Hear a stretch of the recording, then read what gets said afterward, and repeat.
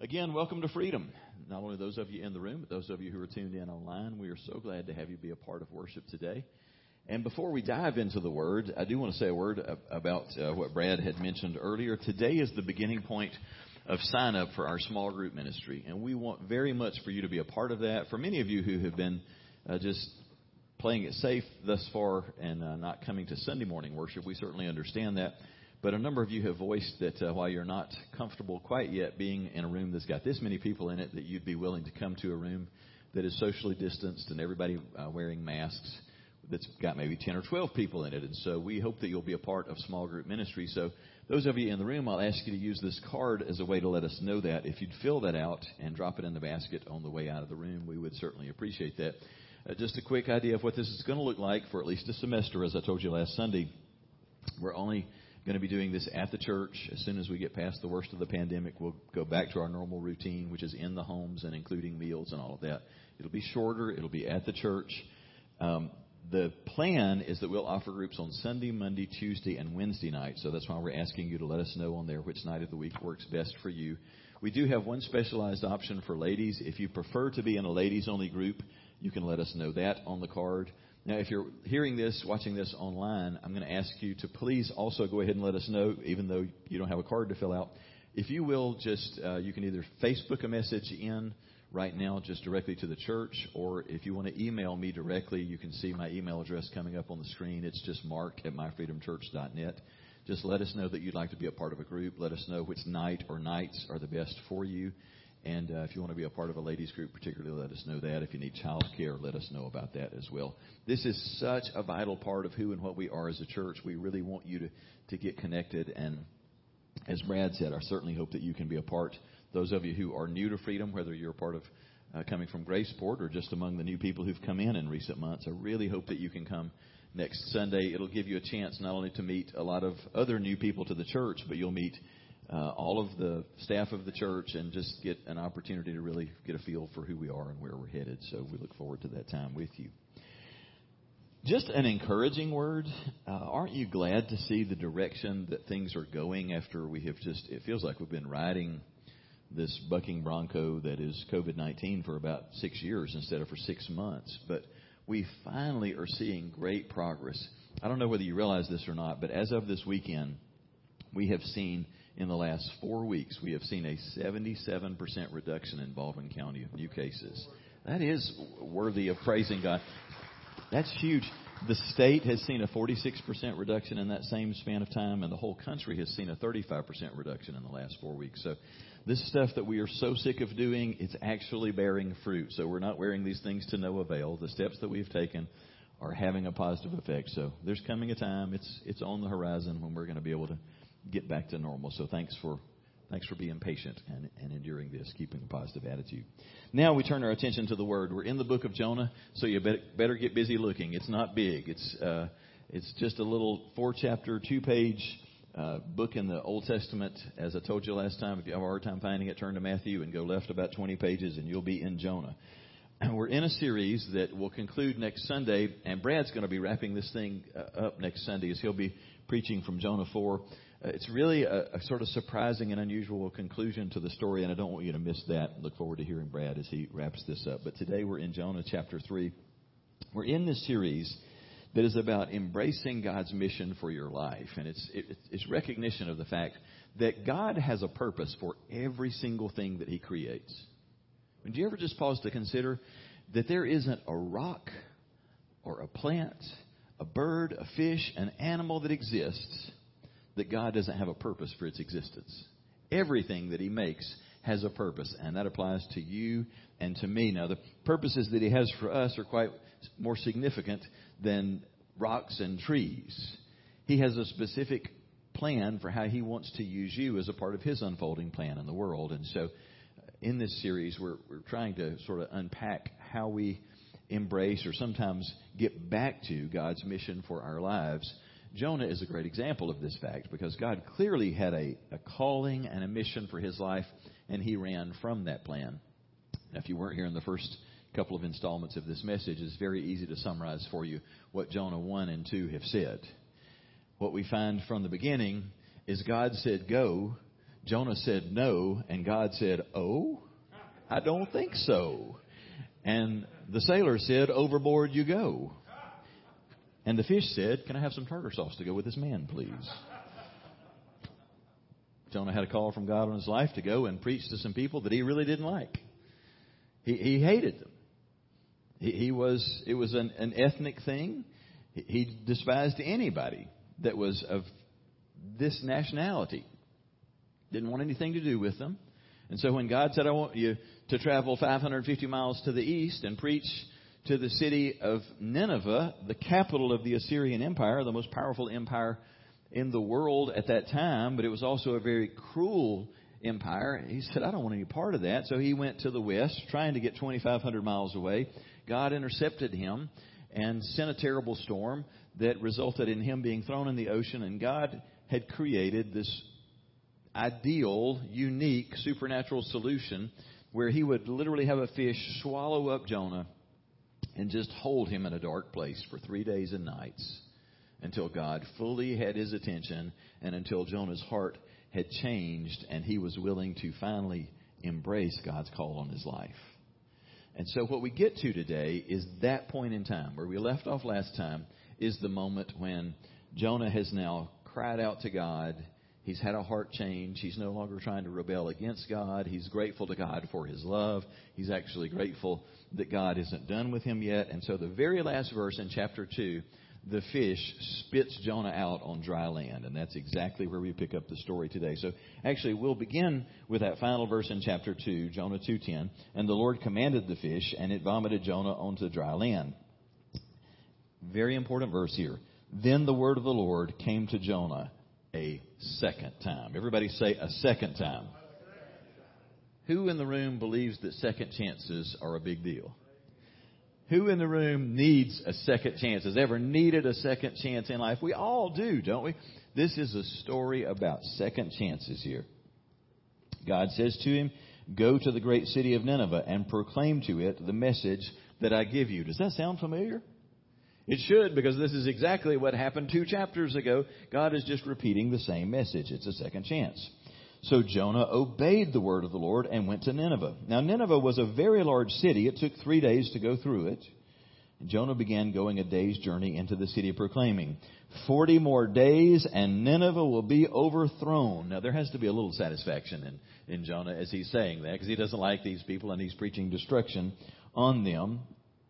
And the Ninevites, we think that the fish, the storm and the fish are the great miracle of the story of Jonah. And what we're about to read is the great miracle of this story. It's not the fish. The Ninevites believed God. A fast was proclaimed. And all of them, from the greatest to the least, put on sackcloth. Friends, what we're reading about is one of the fastest, most profound and sweeping revivals that's ever happened in the history of the world. And it's not just recorded in the book of Jonah.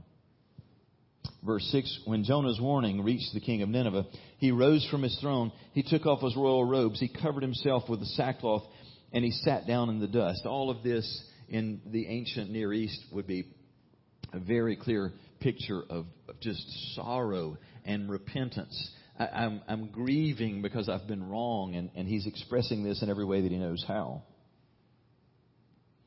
And this proclamation the king issued in Nineveh: "By the decree of the king and of his nobles, do not let people or animals, herds or flocks taste anything. Do not let them eat or drink. But let people and animals be covered with sackcloth. Let everyone call urgently on God. Let them give up their evil ways and their violence. Who knows? God may yet relent and with compassion turn from his fierce anger so that we will not perish." And when God saw what they did and how they turned from their evil ways, he relented and did not bring on them the destruction that he had threatened. I believe that by the time we're done today, some of us who have felt like 2020 has just been such a year of gloom and doom, I believe God's going to give us a fresh perspective in terms of what's going on in the world right now, and discover that God is doing something really good, and that it correlates in many ways with what was happening in Nineveh.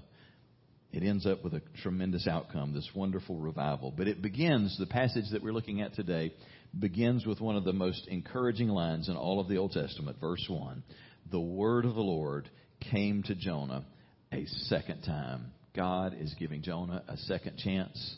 He is a God who loves to give second chances, and all of us need second chances in life. Whether it's that plan that you had for your education that the train just got off the tracks and it didn't go where it was supposed to. You flunked out, or you bailed out, or you just didn't get there and you need a second chance. Or maybe your career has taken a terrible turn and you're going to have to start all over again and you need a second chance. Or maybe it's the most important relationship in your life. It was going to last forever, but it's just turned into a nightmare and you need a second chance. Maybe it's terrible choices that you've made somewhere along the way and your life has landed at a place you never imagined that it could get to, and it seems like there's no way out and you need a second chance. The good news this morning is very simple. God, the one true living God, is a God of second chances. He loves to give second chances. In fact, so many of the stories of the Bible are just that. They're stories of God's second chances for us. It's what grace is all about. I mean, think about Jacob. He was a deceiver and a schemer from the time he took his first breath. Lying and manipulating, stealing from his brother, deceiving his father. And he desperately needed a second chance when he has to run for his life. Boy, did God ever give him a second chance. Think about Moses.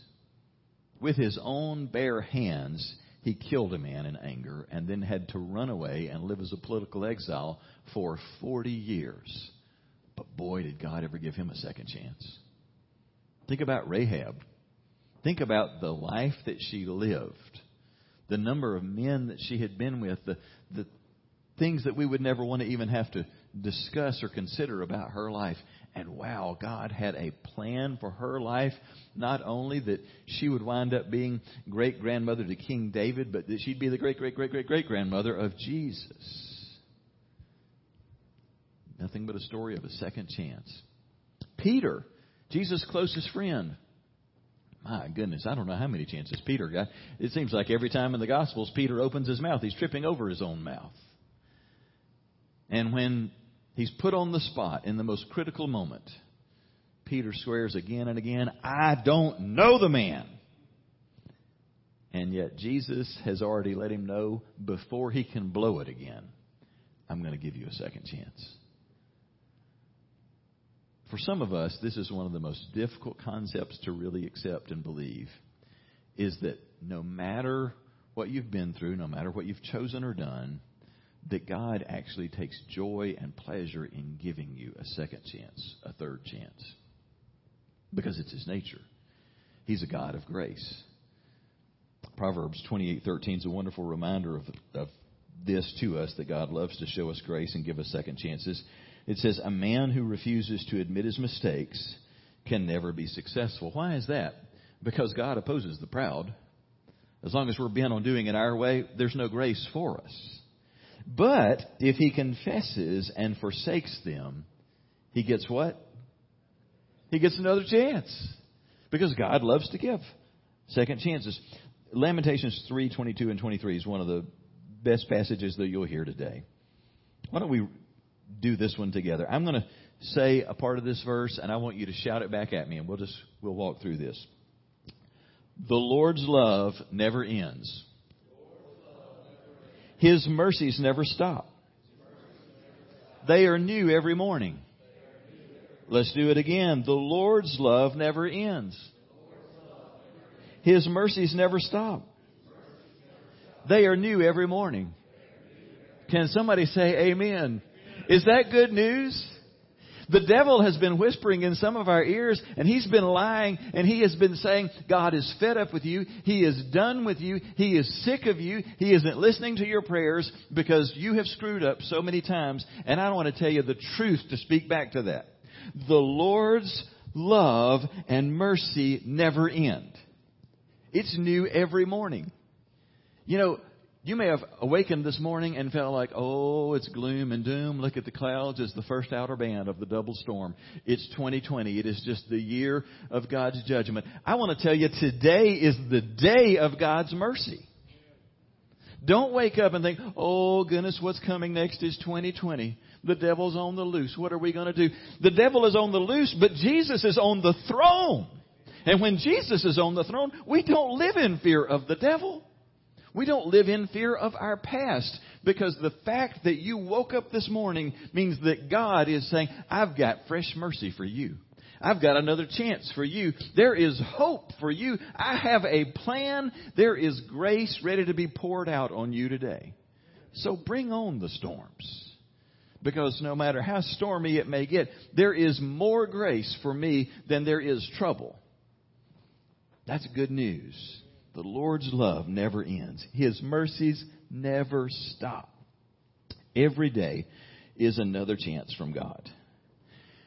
So what do you do when God gives you another chance? When life has gotten sideways, you've gotten to a bad place, and God comes along and surprises you with another chance. What do you do with that? Well, that's what I want us to take away from the 3rd chapter of Jonah. If you'll follow along with me in your outlines, there are 5 things that I want you to notice about the story of God working through Jonah that we can learn about what to do when God gives us another chance. And the first one is so straightforward. Live each day with a deep sense of gratitude. And in fact, let's just go ahead and say, start every day by expressing a deep sense of gratitude. If God has given you another day, then that means that He loves you and He wants to do new things through you. And no matter what you've been through, maybe you're coming out of bankruptcy, maybe you're coming out of divorce, maybe you're coming out of the latest round of a struggle with depression, maybe you're coming out of a terrible scandal or failure. But whatever it is you're going through or coming out of, if you woke up this morning, start the day by saying, thank you, God. Thank you that you haven't given up. Thank you that you have given me another day, and I don't want to waste this day. Thanks for gracing me with that. The beginning point for this new thing that's happening in Jonah's life is verse 9 of chapter 2, where in the middle of the darkness, wallowing around in the belly of a fish in the sea, Jonah is crying out to God and saying, with shouts of grateful praise, I will sacrifice to you what I have vowed. I will make good, and I will say salvation comes from the Lord. That is a man who is no longer belly aching about his situation, but who is saying, thank you, God. I thought I was doomed. I thought this was over, but I realize it's not, that you aren't finished. And so, God, I will thank you. With every breath I have left, I will thank you. I love the beginning of Psalm 92 where it says, it is good to say thank you to the Lord, to sing praises to the God who is above all gods. Every morning tell Him thank you for your kindness, and every evening rejoice in all His faithfulness. Sing His praises. I just want to ask you, today's a day we consider it the Lord's Day. Have you paused yet today just to thank Him? I mean, we sang today about His amazing grace and how, because of what Christ has done, the chains are gone in our lives. The chains that had bound us to sin and all kinds of just destructive junk. We were doomed. And the grace of God has set us free. Have you just stopped today to thank Him for that and to thank Him for His love?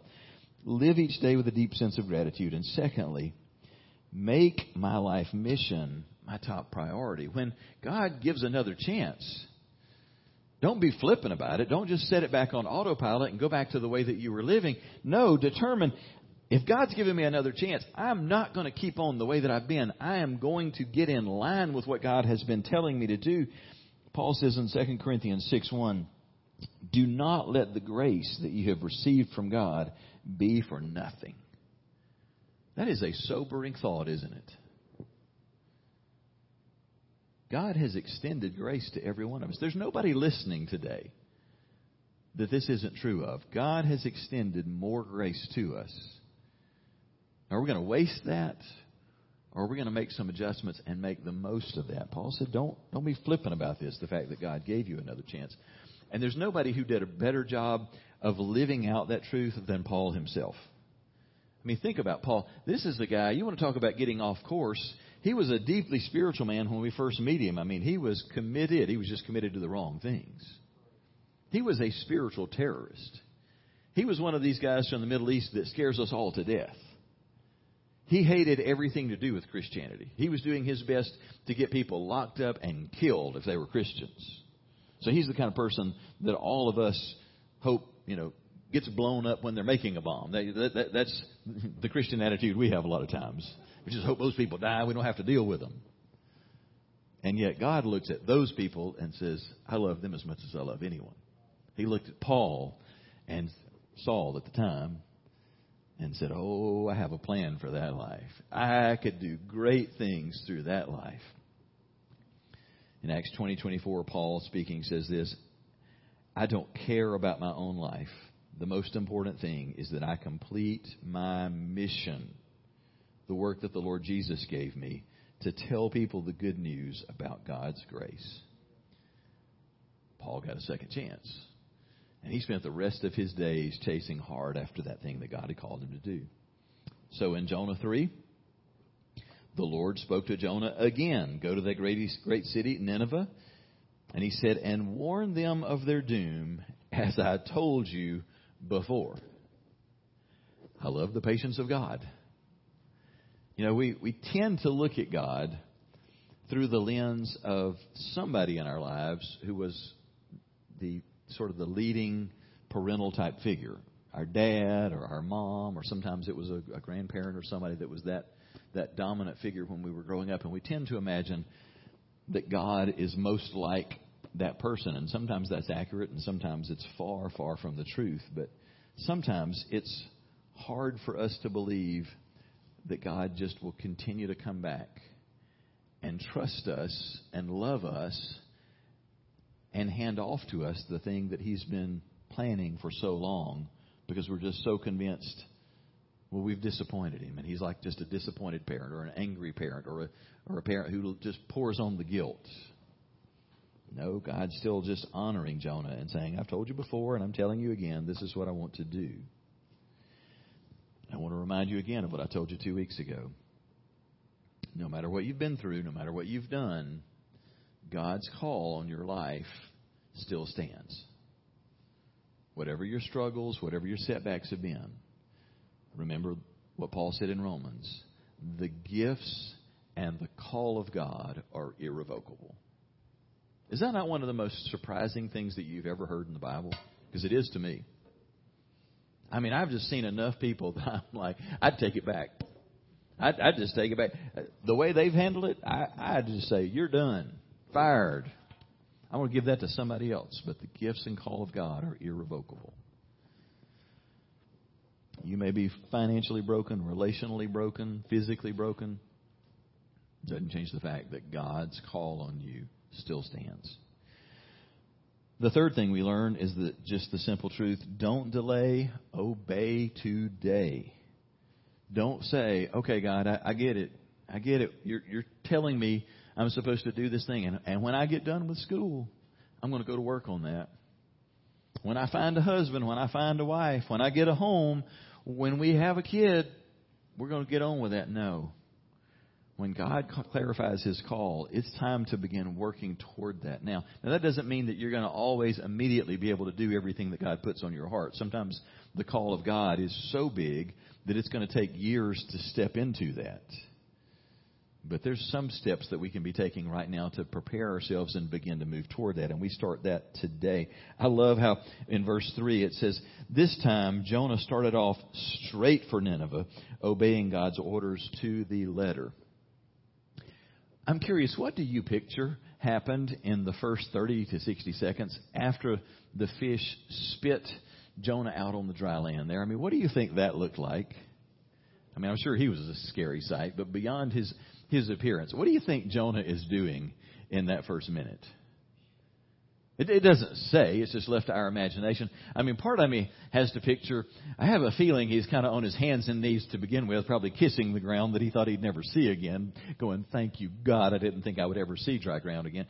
If you've never been in below deck on a ship in a turbulent sea. You may not can fully appreciate how grateful he was to be on dry ground, but you spend a few hours below deck and get thoroughly seasick, you can appreciate some of what he said. He has been in the dark doing this in the middle of the Mediterranean Sea. So first of all, I imagine he's just going, thank you, God, I'm getting another chance. But I picture when he got back to his feet, he is going like the Flash headed toward Nineveh. I don't think he is just sort of sauntering along. I wouldn't be surprised if he took off in a run headed in the direction of Nineveh. I am not going to screw it up this time.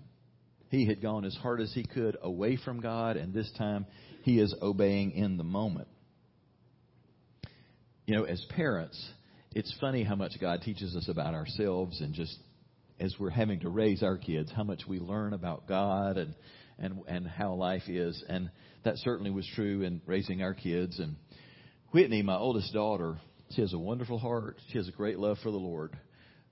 But her nickname for pretty much her entire life has been Dawdling Dora. To this day, it is. When she was a child, she wasn't a rebellious child, but she was strong-willed. And whatever we would tell her to do, clean your room or, go do whatever chore, it was going to get one of two responses. Either why or do I have to do it now? She loved to debate. She should have become an attorney because she loved to debate the why of something. You almost had to build a case. But it wasn't that she wanted to refuse to do what you were saying. She just always wanted to delay. And so the mantra that we would always have to say back is, delayed obedience is disobedience, because she would love to act like she was going to do it and then just kind of let a few hours pass. And then when you came back and said, why didn't you go clean your room? Like I said, I forgot. I was going to do it later, but I never got around to it. What have we told you? Delayed obedience is disobedience. Well, I want to just remind us this morning, that isn't just true of 8-year-olds. As adults, when God is giving us direction and we say, yeah, I'm going to do that. Lord, I'm going to start doing that. But when I get to a better place financially, I'm going to start obeying you. I'm going to be giving. I'm going to go on that mission trip. I'm going to do that thing you call me to do when I get to a more comfortable place for me. Delayed obedience is disobedience. So don't delay, obey today. So let me ask you this.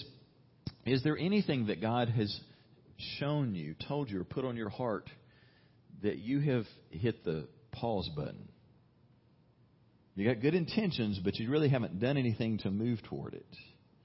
God's word for us today is don't delay, obey today. Fourth truth. Accept my responsibility to warn others. Now, this is going to sound like maybe the most unusual or uncomfortable word of instruction from Jonah's story. But in verses 3 and 4, it says, of the city, it was so big that it took 3 days just to walk through it. But after walking for a day, Jonah warned the people, 40 days from now, Nineveh will be destroyed. He's issuing a warning as he goes through talking to these people. Part of life for every single one of us, and part of God's calling for every single one of us, is to love others enough that we speak directly into their lives in a way that lovingly warns them about the direction of their lives.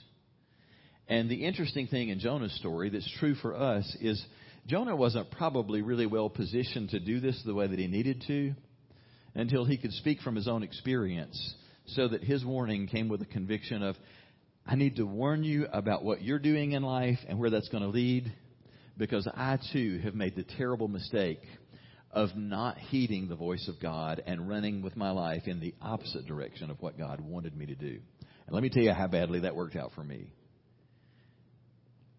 And I'm warning you that if you too ignore the voice of God, it's going to work out really, really badly for you. Of all the things that we could talk about that we as Christians are supposed to do, that we probably almost universally feel the worst about and most uncomfortable about, it is this, isn't it? Of all the subjects that we could teach on or preach on, that we would be like, oh, yes, I agree with that. I'm all in favor of that. The one that we squirm the most about is the thought about talking openly to other people about our faith and about the need for each one of us to come to a place of personally trusting Christ, repenting and changing the direction of our lives and becoming followers of Jesus. That gets really uncomfortable for us, doesn't it? And yet the truth of the matter is, every one of us, this is a fundamental part of our calling. If we love people, we warn them. Not in a condescending way, not in a way that is designed to belittle them, but in a way that's really driven out of love and compassion for them. I mean, think of it this way. If you're walking along and you're able to see a bridge that is completely washed out, and there's just a terrible drop as a result of that, and you see somebody else, you see a friend that is speeding down the road in their automobile, and you see they're going to come around the curve, and they're absolutely going to be destroyed because this bridge is out. Are you in any way being cruel or harsh toward them to step out on the road and to do everything you can to flag them down and say, hold on, there's something I really need to tell you. I need to warn you because I can see what's ahead for you. Nobody would think that's harsh. And yet, in reality, is it any different than that? Watching our loved ones, watching our friends just speeding through life without regard for God or how they're living. And we know there's destruction ahead for them if they don't change direction. And yet so many times we feel like, well, all I'm supposed to do is just set an example. I want to tell you, we need to be reminded by God's call to Jonah. God calls every one of us to lovingly warn the people around us, if we really love them, to say, not in a way that makes them feel small, but in a way that really is rooted in our own experience, to say, because I love you, and because I've seen in my own life how much it makes a mess of things when I ignore God, when I don't follow the leading of God in my life. I want to talk to you about the direction of your life. I don't know about you, but when it comes to the people that I love the most, the ones that I'm most closely related to, those are some of the least enjoyable and honestly most painful conversations I ever have. Can you relate? Don't you hate having to do that at times, to look at somebody that you love and say, I love you too much to ignore what you're doing with your life? A warning is actually a good thing. It's part of our calling that we warn others, but it's also a part of our experience that we need to heed the warnings of others. Oh, that's no fun, is it? Don't you just hate that when somebody loves you enough to step in and say, have you really thought about what you're doing here? Because I really think you need to take a hard look at this area of your life. We really need to be willing to heed warnings and to give warnings. And this is a part of what it means to belong to the family of faith. That we love each other enough that we would speak truth, that we would receive truth, and that we care enough for those we're in community with around outside the church that we would speak words of warning to them. Paul lived this out in Acts 20:31. He says, remember that for 3 years I never stopped warning each of you night and day with tears.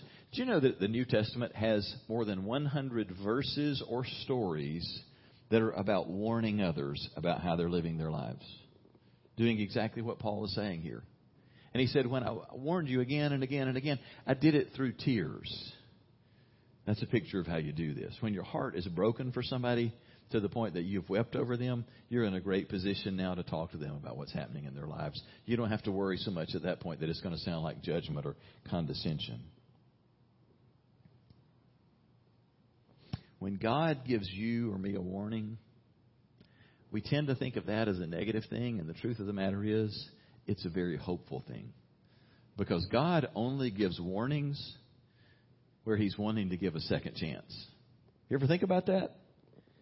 If He didn't want to give another chance, if He didn't want to give grace, He wouldn't issue the warning. He'd just come through like a wrecking ball and just wipe that person out.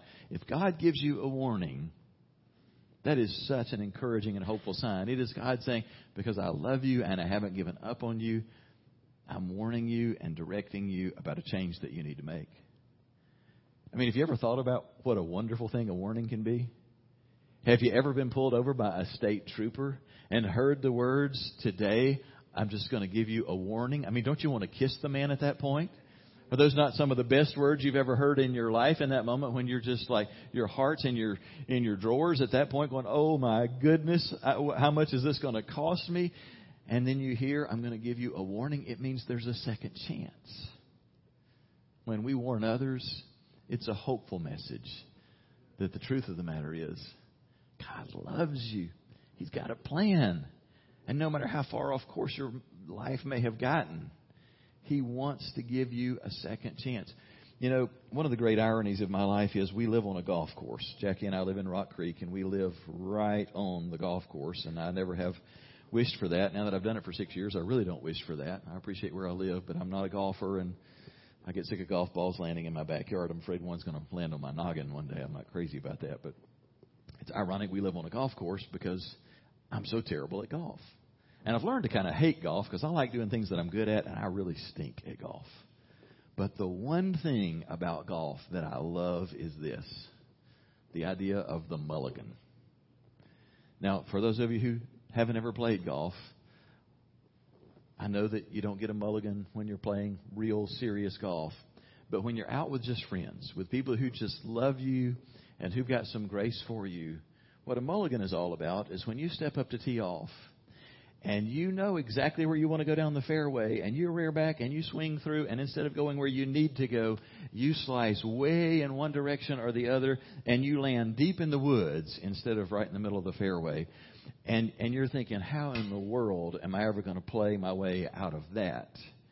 And instead of your friends sending you to the woods to try and search for your ball, they look at you and say, we're going to give you a mulligan on that. You just get to tee up a fresh ball and take a whole fresh new swing, and we won't even count that one against you. That's grace. That's a second chance. When we warn people, the good news of the warning is God loves you and wants to give you a mulligan. He wants to give you a fresh start to tee off. That brings us to the fifth and final truth, and that is when God gives you a fresh opportunity, a second chance, expect God to show up and do His part.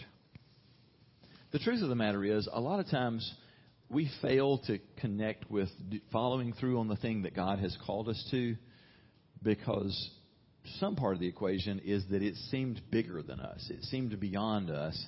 And it was a lack of faith or fear that was a part of the deal that we never embraced what God was calling us to do.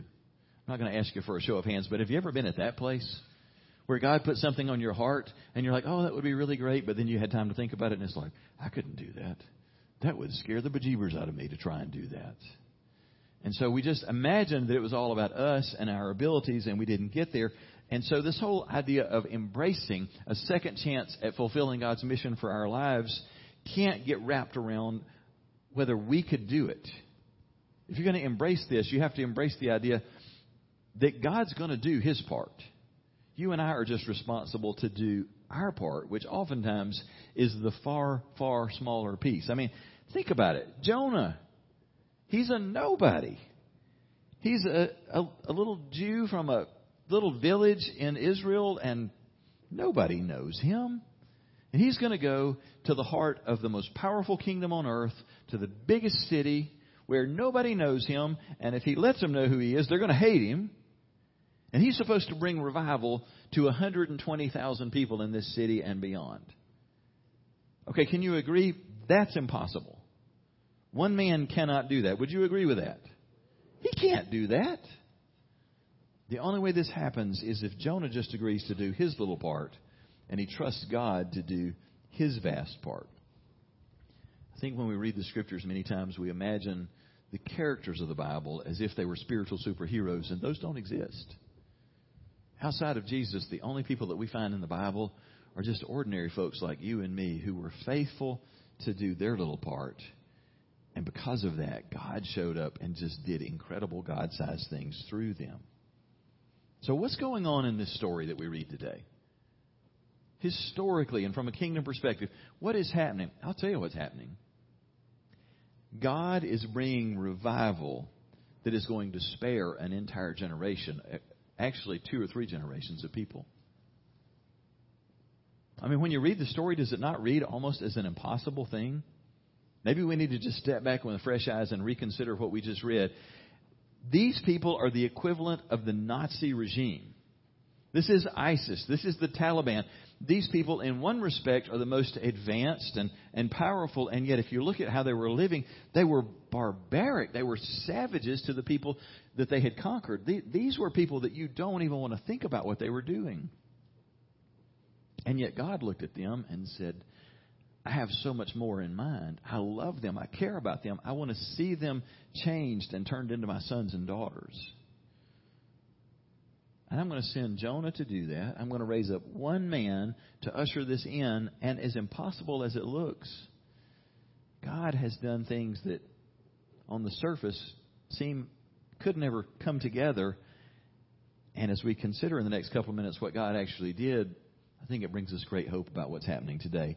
Let's look again at the passage that we just read, but I want to read the key verses from the Message. Beginning in verse 5. This is in your outline if you want to follow along. The people of Nineveh, I want you to just notice sort of the different pieces of their turn, the key things that they did. And I want you to consider what would happen if these things took place in major cities in the U.S. or around the world. The people of Nineveh listened and trusted God. They proclaimed a citywide fast, and they dressed in burlap to show their repentance. Everyone did it, rich and poor, famous and obscure, leaders and followers. And when the message reached the king of Nineveh, he got up off his throne, he threw down his royal robes, dressed in burlap, and he sat down in the dirt. And then he issued a public proclamation, not one drop of water, not one bite of food for man, woman, or animal. Send up a cry for help to God. He's calling on the people to pray. Everyone must turn around and turn back from an evil life and the violent ways that stain their hands. Who knows? Maybe God will turn around and change His mind about us, quit being angry with us, and let us live. God saw what they had done, that they had turned away from their evil lives, and He did change His mind about them. And what He said He would do to them, He didn't do. How could this happen? I mean, let's just be honest. Don't give a Sunday school answer. When you just read the story, isn't there a part of you that goes, that can't happen? This one guy, this one foreigner shows up and he preaches a message. That ain't much of a message. I mean, it's not a great sermon. And can you just imagine how bad it sounded? Jonah's heart has not changed toward the people. His heart has changed toward God, but he still despises these people. And lest you think I'm exaggerating that, Brad will cover this next week. Jonah in the first 2 verses of chapter 4 is ticked off because the people repented, turned to God, and God showed them mercy. And he's like, see, there you go. That's what I was afraid would happen. They'd turn to God. God would actually love them and show them mercy. I hate these people. So you can only imagine how much compassion he had in his message. I mean, there was probably some joy in saying, 40 days and you're going to burn. 40 days and the hand of God is going to bring judgment on you. And I'm sure it kind of blew his mind when the people were going, then we need to make things right. We need to turn to God. We need to repent. How do we do this? Help us, Jonah. Jonah's going, good grief. That's what I was afraid was going to happen. They'd listen. How could that possibly happen? Can I tell you a big part of it? What Jonah couldn't see and didn't know was that God had for the last several years been actively at work in very clear ways preparing the hearts of all of the inhabitants of Nineveh and beyond. Jonah shows up in somewhere around 760 BC. Just hold that date in mind, around 760. I want you to consider what had been going on in the 5 years leading up to 5 years and beyond, leading up to 760. First of all, Assyria, the most powerful kingdom on earth, and it had been for many decades, but for the first time, they're beginning to fight some battles that they're losing. The Medes and the Persians coming from what is today Iran and Iraq have been attacking them, and for the first time in a long time, they're actually losing some of these battles. And that's now leading to unrest at home, and they're actually having to deal with a lot of riots in the streets of Nineveh. Ooh, that sounds a little bit familiar. In 765, remember we're marching towards 760, in 765, a terrible famine set in Nineveh, and it lasted for several years. Devastating effect. In 763, on June the 15th, there was a full eclipse of the sun in the middle of the day. Everything got dark. And in ancient times, full eclipses like that are really rare. In ancient times, a full eclipse of the sun meant imminent doom. The people are freaked out. The sun has been darkened. Something terrible is coming. A year later, in 762, there was a terrible earthquake in Nineveh. Nineveh sat on the banks of the Tigris River, and it sits right on top of a great fault that's still there in the earth today. 762, a huge earthquake hits the city. 761, the Tigris River floods and floods the entire city of Nineveh. So in 760, when Jonah shows up, we've been fighting wars and we're losing the battles. There's rioting in the streets. There's a famine that's still going on. The city has been flooded. We've been rocked by an earthquake. The sky has been darkened in the middle of the day. There's some kind of doom. The gods are trying to tell us something. What is it that the gods are saying to us? And here's this little foreigner who walks into town and says, "Thus saith the Lord God, in 40 days destruction comes on this city." Now here's the good news. God doesn't issue a warning unless there's hope. That's what it's all about. God wasn't wanting to destroy Nineveh. God was wanting to save Nineveh. God was wanting to usher in a great revival. And do you know what happened?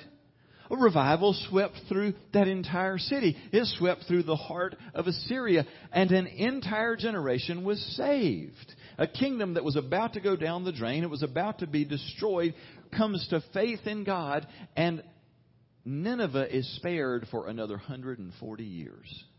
It's not until 621 that the Medes and Persians come in and sack Nineveh.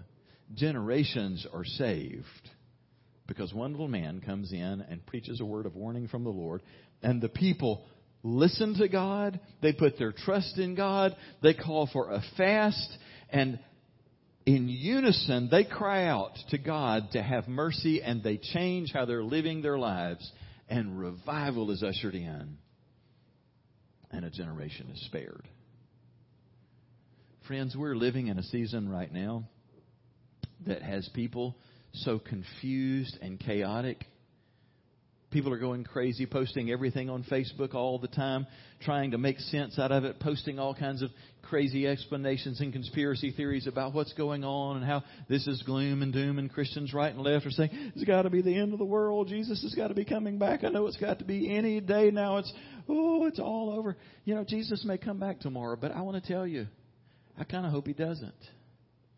I hope that I read the situation correctly, that what's happening right now, as we're watching rioting in the streets and all kinds of unrest and all of the chaos that comes from a pandemic. And literally, I told Jackie months ago, I said, with everything that's happening, fully expect that when hurricane season comes, we're going to see crazy stuff. We're going to see things we hadn't seen in a long time. And here we are. They're saying, this hadn't happened since 1933. Here we've got 2 storms barreling into the Gulf.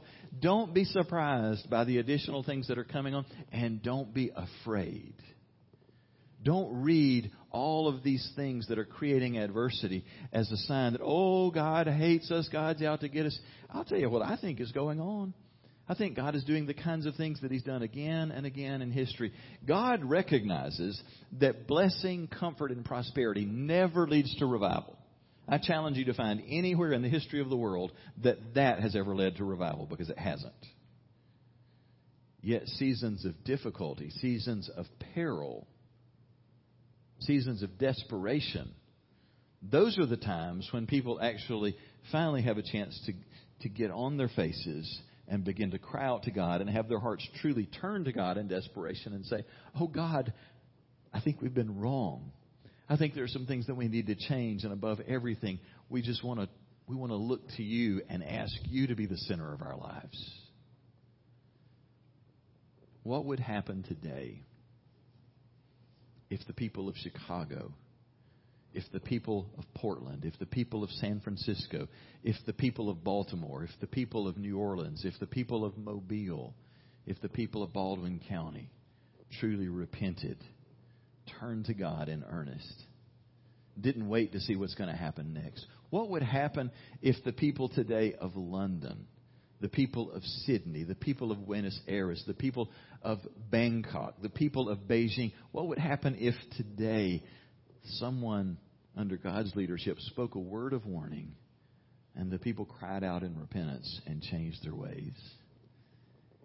It's hard for us to imagine how quickly revival could sweep in and change a city and change a nation. We're a people who have become so obsessed with elections and political stories, and our hope rises or falls based on whether we elect this candidate or we elect that candidate. And I want to tell you, revival has never hinged on who gets elected. Jonah did not come in with a message that said, okay, first of all, we've got to remove the king, and we've got to get a Republican king, or we've got to get a Democratic king. That'll be the first step. And then the next step is we're going to get the Supreme Court of Nineveh that's going to be this kind of Supreme Court. It had nothing to do with that. It was a message to the people, great and small. Repent. Turn to God. It wasn't a message to go post a new thing on Facebook. It was you stop what you're doing and realize that if you don't change your ways, destruction is coming. God loves you. He loves you enough. He's sending you a warning. Something has to change. I think God is lovingly warning us today. Not because He's mad and He's out to get us. I think God is lovingly snapping His fingers and saying, do I have your attention yet? How loud am I going to have to do this to get your attention to hear the message that I love you? I want to give you another chance. I made you for a far greater purpose than what you're living for today. I didn't just make you to take up space and breathe air and earn a living, work a job, pay for a house, and fund your retirement. You were made for so much more. Have you considered lately what God made you for? And are you living above everything for God's purposes? If you're here today, if you're watching and listening today, He's given you another chance. Would you embrace that? Would you join me as we turn to Him together in prayer right now? God, you are so good. You're so kind. You're faithful. You're merciful toward us. And we thank you for that. Thank you that you are a Father who gives second and third chances, that you extend grace and we don't deserve it, and yet you give it. Thank you. Lord, you honor us by placing a call in our lives, and we want to be faithful to that. Lord, I pray for those today who are at that place of just needing to make an initial response to your call on their lives to be followers of Jesus. I pray that some of the circumstances maybe that have caused pain and confusion, I pray that we could let go of all the questions that maybe we have about that and just recognize that through all of those things, you've been lovingly working to get our attention and to remind us that you love us. And I pray that you give away gifts of faith today. If today you need for the very first time in your life to place your trust in Jesus as your Savior, as the one who by His death and resurrection provide a way for your sins to be forgiven and you to be made right with God, why don't you just pray in your heart, asking God's forgiveness and trusting your life to His care? Why don't you say, Jesus, I need you. I need you in my life. I need your forgiveness. I'm asking you to give me a fresh start and a clean slate, a second chance. Best I know how, I'm giving you control of my life. Help me to live for you. I promise you this, if you prayed that in simple faith, He heard and He answered. Some of us have been followers of Jesus for a long time, but we sure do need to open ourselves up to what God is saying and doing and what He's calling us to. God is at work right now in His church and in this country, and He wants us to be actively a part of that. And if you don't really see how you're connected to that, why don't you just in a fresh way say, God, I don't know what that means. I don't know what your call and mission are for me, but I want to say yes to that. I want to open my heart and my mind to that and tell you I want to be obedient. So would you show me, would you lead me, and would you give me a fresh start with you? Or by the voice of your Spirit, would you speak fresh ways into our lives? Show us what the next phase is that you have for us. As a church, show us what our role is, what you have next for us here in the U.S., in Nigeria, and beyond. We thank you for your call and your love, and we offer ourselves to you again. And we say thank you for your grace. We pray it in Jesus' name. And all of God's people said, amen.